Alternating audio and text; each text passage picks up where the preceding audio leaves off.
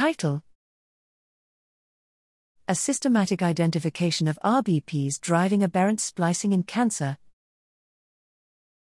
Abstract: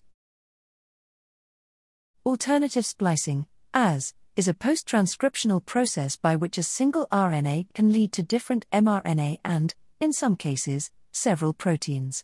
Various processes, probably many of them yet to be discovered, are involved in the regulation of alternative splicing. This work focuses on the regulation by RNA-binding proteins, RBPs.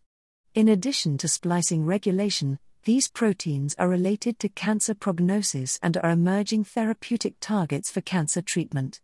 ClipSec experiments target selected RBPs and result in uncovering the loci of the nascent transcriptome to where the RBP binds to. The presence of changes in the splicing status surrounding these loci is a good starting point to establishing a causal relationship. The selection of the specific RBPs to target in the ClipSec experiment is not straightforward. In many cases, this selection is driven by a priori hypotheses. In this work, we have developed an algorithm to detect RBPs that are likely related to the splicing changes between conditions.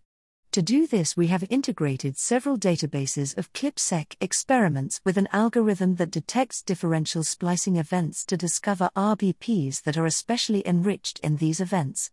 This is a follow-up of a previous work that is refined by 1. Improving the algorithm to predict the splicing events, and 2. Testing different enrichment statistics, and 3. Performing additional validation experiments. As a result, the new method provides more accurate predictions, and it is also included in the bioconductor package event pointer. We tested the algorithm in 4 different experiments where 7 different RBPs were knocked down.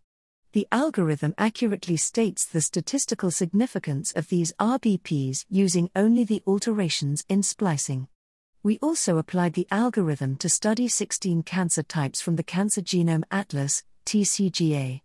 We found relationships between RBPs and several cancer types like CREP and MBNL2 alterations in adenocarcinomas of the lung, liver, prostate, rectum, stomach, and colon cancer.